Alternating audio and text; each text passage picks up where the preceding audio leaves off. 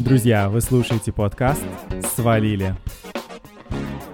Самые откровенные разговоры о жизни в Канаде.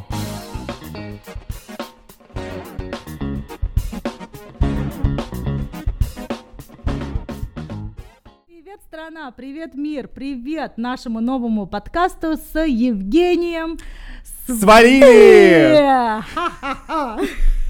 Мы в какой раз уже пытаемся сказать это синхронизированно, но не получается. Почему мы решили наш подкаст назвать «Свалили», Женя? Какая у нас тема? Почему? Ну, вообще, мы рассказываем в этом подкасте с тобой про жизнь за границей, потому что мы оба уехали жить в Канаду и из России. И как бы с юмором, со всеми без прелюдий, без пристрастий. Мы в этих эпизодах будем делиться... покрывал. Без никаких покрывал, sugar-coating, как говорится по-английски. Будем рассказывать про жизнь в Канаде и обсуждать ее с нашими слушателями. Ну, многие нас спрашивают, на самом деле, многие нас спрашивают, и все думают, что здесь все великолепно и прекрасно. И одной из причин этого, почему мы решили сделать этот подкаст, чтобы рассказать голую правду про Канаду и про разные города здесь, где мы с Женей жили. Ну и вообще не только про города, но и про саму жизнь, про людей, про еду, про обучение, про повседневную какую-то жизнь, про даже в офисе какие смешные ситуации происходят в офисах, это же вообще иногда жесть. Я вот иногда рассказываю там даже своей маме, и она просто офигевает от того, что здесь считается нормой. Да, у меня тоже много таких историй, и охота с вами поделиться, чтобы вы послушали и посмеялись где-то, а может и поплакали за нас, потому что некоторые не очень приятные. Давай начнем, наверное, с того, что кто, где и когда. Кто? Я Айсель Набиева, родилась я в Уфе, республика Башкортостан, кто не знает. Жила там всю свою жизнь, ну так, переменами, конечно. И, училась я в Магнитогорске. И, значит, когда я училась в университете, я съездила за границу и влюбилась в заграницу, и, в общем, бредила этой идеей переехать, и хоп, взяла и переехала. Когда я переехала я в марте 2013 года, никогда не забуду это время, и переехала я в Ванкувер. Так, кто? Я Евгений Лавров, Евгений Канада, потому что Инстаграм, у меня никнейм Евгений Канада, я как-то уже так привык к этому, что я его даже представляюсь иногда на всех онлайн-платформах, как Евгений Канада. Где я вот сейчас записываю этот подкаст из города Калгари. Не знаю, кто-то вообще знает про этот город, но этот город мой третий город уже, в котором я живу. Когда тоже приблизительно 9 лет почти назад я переехал в Канаду из Магнитогорска, Челябинская область. Да. И мы с тобой друг друга знаем, потому что мы оба жили в какое-то время в Магнитогорске. Ну, я вообще всю свою жизнь там, да, мы ходили в один университет. 3 лет. Мы ходили в один университет, да, и как бы так вот и познакомились. А потом так получилось, что мы оба оказались в Канаде. Слушай, ну перед тем, как мы с тобой покроем 5 причин, почему мы свалили, все-таки мы с тобой свалили, давай я представлю нашего сегодняшнего спонсора. Хорошо, и Жень, наш сегодняшний спонсор — это яйца. Это яйца счастливой курицы. Яйца счастливой курицы. Яйца, почему яйца? Потому что сейчас утро, мы с тобой оба как бы позавтракали яйцами. Да? Ты позавтракала? А у тебя яйца счастливые курицы? Нет, у меня сегодня несчастливая была курица. Блин. Но я знаю, что ты тащишься по счастливой курице. Ну а почему счастливая курица-то? Почему счастливая курица? Ну вот, потому что, знаешь же, как здесь в Канаде, допустим, курицы некоторые живут в клетках, а некоторые курицы, они могут выходить на улицу, и они как бы видят там солнце, дождь, ветер, то есть у них как бы более счастливая жизнь, скажем так. Хипстерский образ жизни. Они не в заперти живут, понимаешь? Ну и поэтому как бы у них и яйца дороже, потому что счастье стоит дороже. Органические яйца, повидавшие солнечного света, стоят в Канаде дороже. Это правда, это правда. Счастливые курицы. Счастливые курицы. Да. Этот термин кто придумал? Твоя мама же придумала этот термин счастливые Но курицы. когда я ей пытался объяснить, что такое яйца free range, ее понимание было, что это яйца счастливой курицы. Но это действительно так. Это действительно так. Пара-па-пара-пам. Ну, 5 причин, почему ты свалил. Дорогой мой. 5 причин, почему. Давай с тебя начнем. 5 причин, почему. Первая причина, почему я уехала с России, потому что не улыбаются люди в России. Я человек улыбчивый, радостный, а в России улыбок мне было мало. Вторая причина. Как-то я вообще с другой страны, с Азербайджана, просто я родилась в России, и как-то я не вписалась изначально в Россию, поэтому мне было неудобно, неуютно там жить. Неудобно. Третья причина, я всегда видела больше возможностей на Западе, и мне прям хотелось уехать, мне нравится западная культура, и мне было интересно узнать вообще про Канаду, потому что в русских новостях мало про нее говорят. Четвертая причина, почему я свалила, я думала, что жизнь здесь лучше. Я думала, и действительно это так, легче и лучше. И пятая причина, конечно же, мне хотелось дать лучшего будущего своим детям, которых у меня пока... У счастливой курицы еще нету яиц. А ты, Женечка?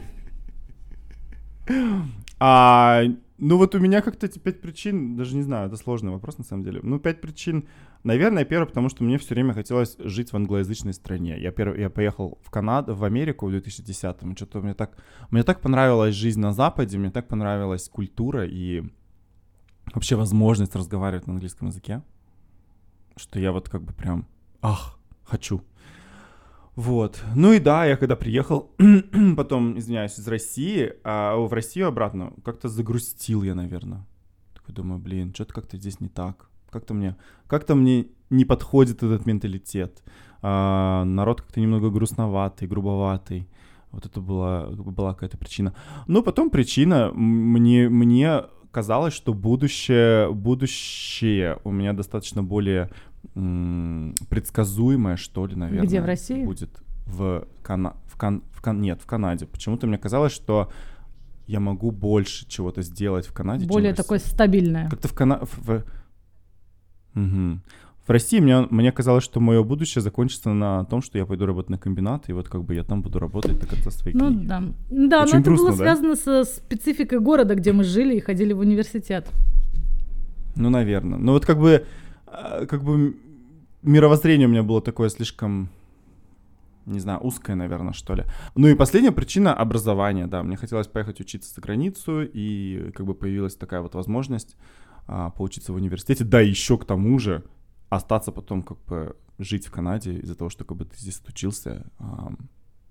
И это вообще крутая возможность была. Поэтому как бы Канада меня вот так вот к себе позвала. Приезжай, притянула. Приезжай учиться и оставайся здесь жить. Угу. Классно. Ты пожалел? Нет, я вот уже 9 лет здесь живу, и нет.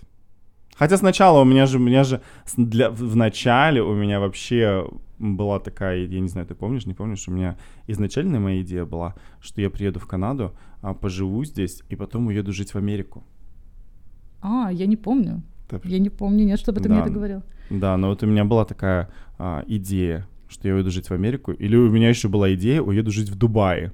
Не знаю зачем, но вот сейчас все эти идеи меня покинули. Да, Канада тебя абсолютно в себя влюбила, конечно. Я знаю, ты всегда хорошо о ней отзываешься. Да, но вот поэтому мы с тобой и делаем этот подкаст, в котором мы как раз... Вот сейчас можно будет об этом как раз поговорить, будем обсуждать именно самые, скажем так, и неприятные моменты о жизни не в то Канаде. чтобы неприятные, вот прям бесячие моменты, которые вот с русской культурой вообще никак не сравнятся, и как бы все равно ты там жил, ты привык к каким-то нашим фишечкам, а здесь они совсем другие. Допустим, вот я расскажу про свой первый опыт, когда я приехала в Канаду и зачекинилась в отель. И я же не знала, что здесь везде курят траву, что здесь прям все по этой конопле просто прутся. А тогда-то она еще была нелегальная, сейчас она уже легальная. Да, тогда она еще была нелегальная, и я зачекинилась в этот отель, и все абсолютно, ковры, стены, все воняет каким-то дерьмом. Я сначала не понимала, а я же не знаю, как эта конопля пахнет вообще. Я человек не курящий, как бы счастливый в этом плане. И, в общем, зачекинилась в этот отель, все там воняет, подушки, все абсолютно каким-то говном. Сначала я долго не понимала, что это такое, а потом до меня дошло, что это трава, потому что косяки курят везде, абсолютно. Это как сигарета у нас в России. Здесь этот косяк сосут все. И это был для меня просто какой-то бесячий момент, потому что те, кто курят, это так же, как сигарета, наверное. Когда ты куришь сигарету, ты привык к запаху, да, тебе кажется, что вкусно пахнет. А для человека не курящего это пахнет просто отвратительно. Вот для меня трава пахнет просто отвратительно. До сих пор я к этому запаху не привыкла. Да, я вообще до сих пор не могу различить запах между скунсами и травой, потому что вот в Ванкувере, когда мы жили, там вообще скунсов полно. Там ими воняет повсюду. И бывает, идешь, даже не знаешь, где он из-за тебя из-за угла выскочит, обрызгает тебя или он не обрызгает. У меня есть знакомый, которого обрызгал, кстати, скунс. А что там нужно делать, если на тебя пернул скунс, то нужно что делать? По-моему, это не так называется, но окей, я не знаю. Брызгал, заспрейл. Сжечь всю одежду. Там нужно что-то в томатном соусе искупаться, или что там говорили, я не помню, мне кто-то сказал. Я не знаю, правда. Женя, ты можешь сжечь одежду, но ты же не можешь себя сжечь, у тебя кожа вся воняет, все просто. А потом мыться, не знаю, наверное, просто обычным мылом. Ну или томатной пастой. Но мне кажется, это фейк-ньюс. Ну, я не знаю, никогда не пробовала. Но меня еще ни разу не пернули. Это как... Господи. На тебя еще ни разу не пернули, это прекрасно. Господи, мне грустно, потому что на меня ни разу не пернул скунс.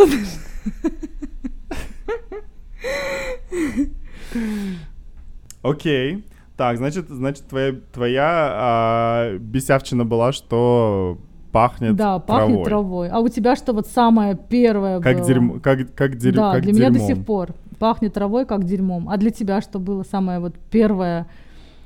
Ну, вообще, прям вот самое-самое первое, вот что я помню, это... Вообще, я же уже упомянул про то, что я жил какое-то время в Америке, и там вот алкоголь можно было купить там на заправках везде, там в Walmart, в Таргете ты можешь пойти купить алкоголь. В любом супермаркете, да. В любом супермаркете. А здесь нет. И для меня это было немного как бы вообще, скажем, даже неудобством в какой-то степени, потому что я помню, в первый там день я попёрся в Walmart. Женя, я не знала, что ты был алкоголиком. Вот сейчас мы раскрываем все тайны. Кошмар. Ага. Да нет, это нет, это мы в первый там мой день мы пошли с ребятами с университета в Walmart купить там какие-то вещи. Кто как бы не знает, Walmart — это продуктовый магазин, большой супермаркет. Я говорю, так, давайте, да, пойдем в Walmart, еще заодно купим пиво, вина. Они такие, типа, пиво, вина? Ты кто? Какое пиво, какое вино? Тут такое не продается. Надо идти в ликер-стор, в отдельный магазин, который, кстати, в Британской Колумбии регулируется государством. Вот. Да. И да, для меня это было как-то вообще странно. Особенно я-то ходил-то пешком, у меня не было машины. Угу.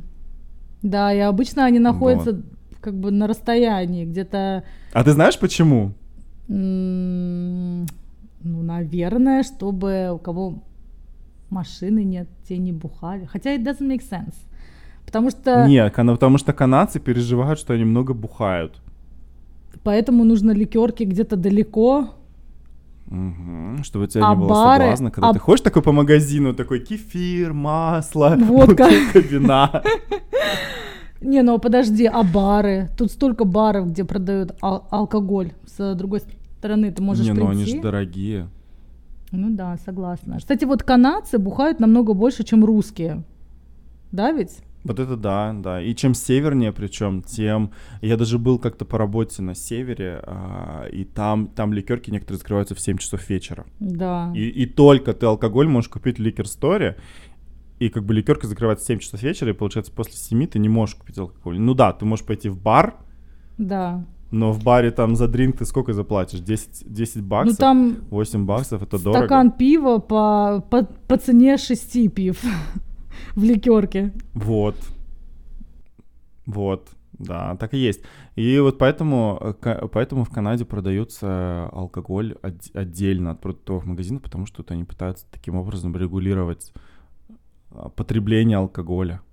То же самое с сигаретами. То же самое с сигаретами. Сигареты да. же тоже здесь. Ну и все это государство зарабатывает деньги на гражданах, которые бухают, скуриваются и которые курят эту траву, чтобы получить от них все эти деньги. Правильно?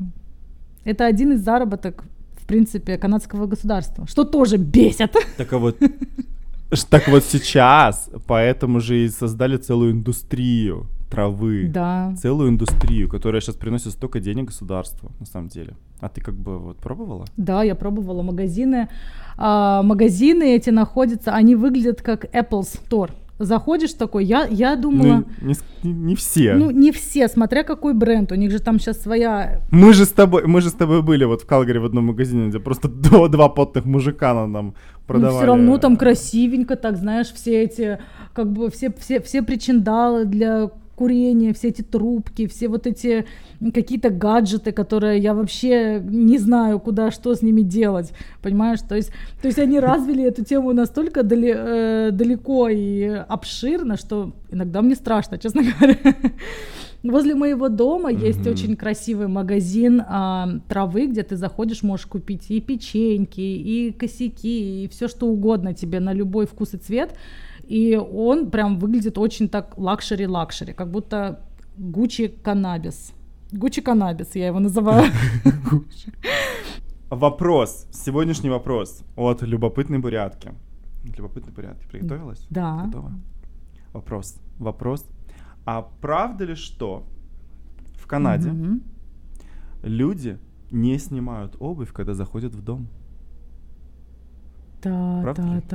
Ты вообще верила в это, кстати? Вот смотри, мы же тоже, когда жили в России, мы же верили в это, что мы же смотрели американские фильмы и думали, что люди ходят в обуви дома. Да, но они же правда ходят в Америке, да, ходят в обуви, как там показывают. Потому что мы ничего не знали, поэтому думали, что как бы там ходят в обуви. Но нет. Где я жила, все снимали обувь. Ну, погоди, а где в Америке люди ходят в обуви? Да везде в Америке ходят в обуви. Особенно что, они прям на кровать садятся в обуви? Да. И особенно в солнечных штатах. Я так говорю, я же тоже в Америке-то жил, но как-то я вот не видел там людей. Ты не видел? Все... Ну, я жил с русскими, наверное. Все в Америке, когда я была, ходили в обуви. У меня друзья есть в Майами, они вообще обувь снимают.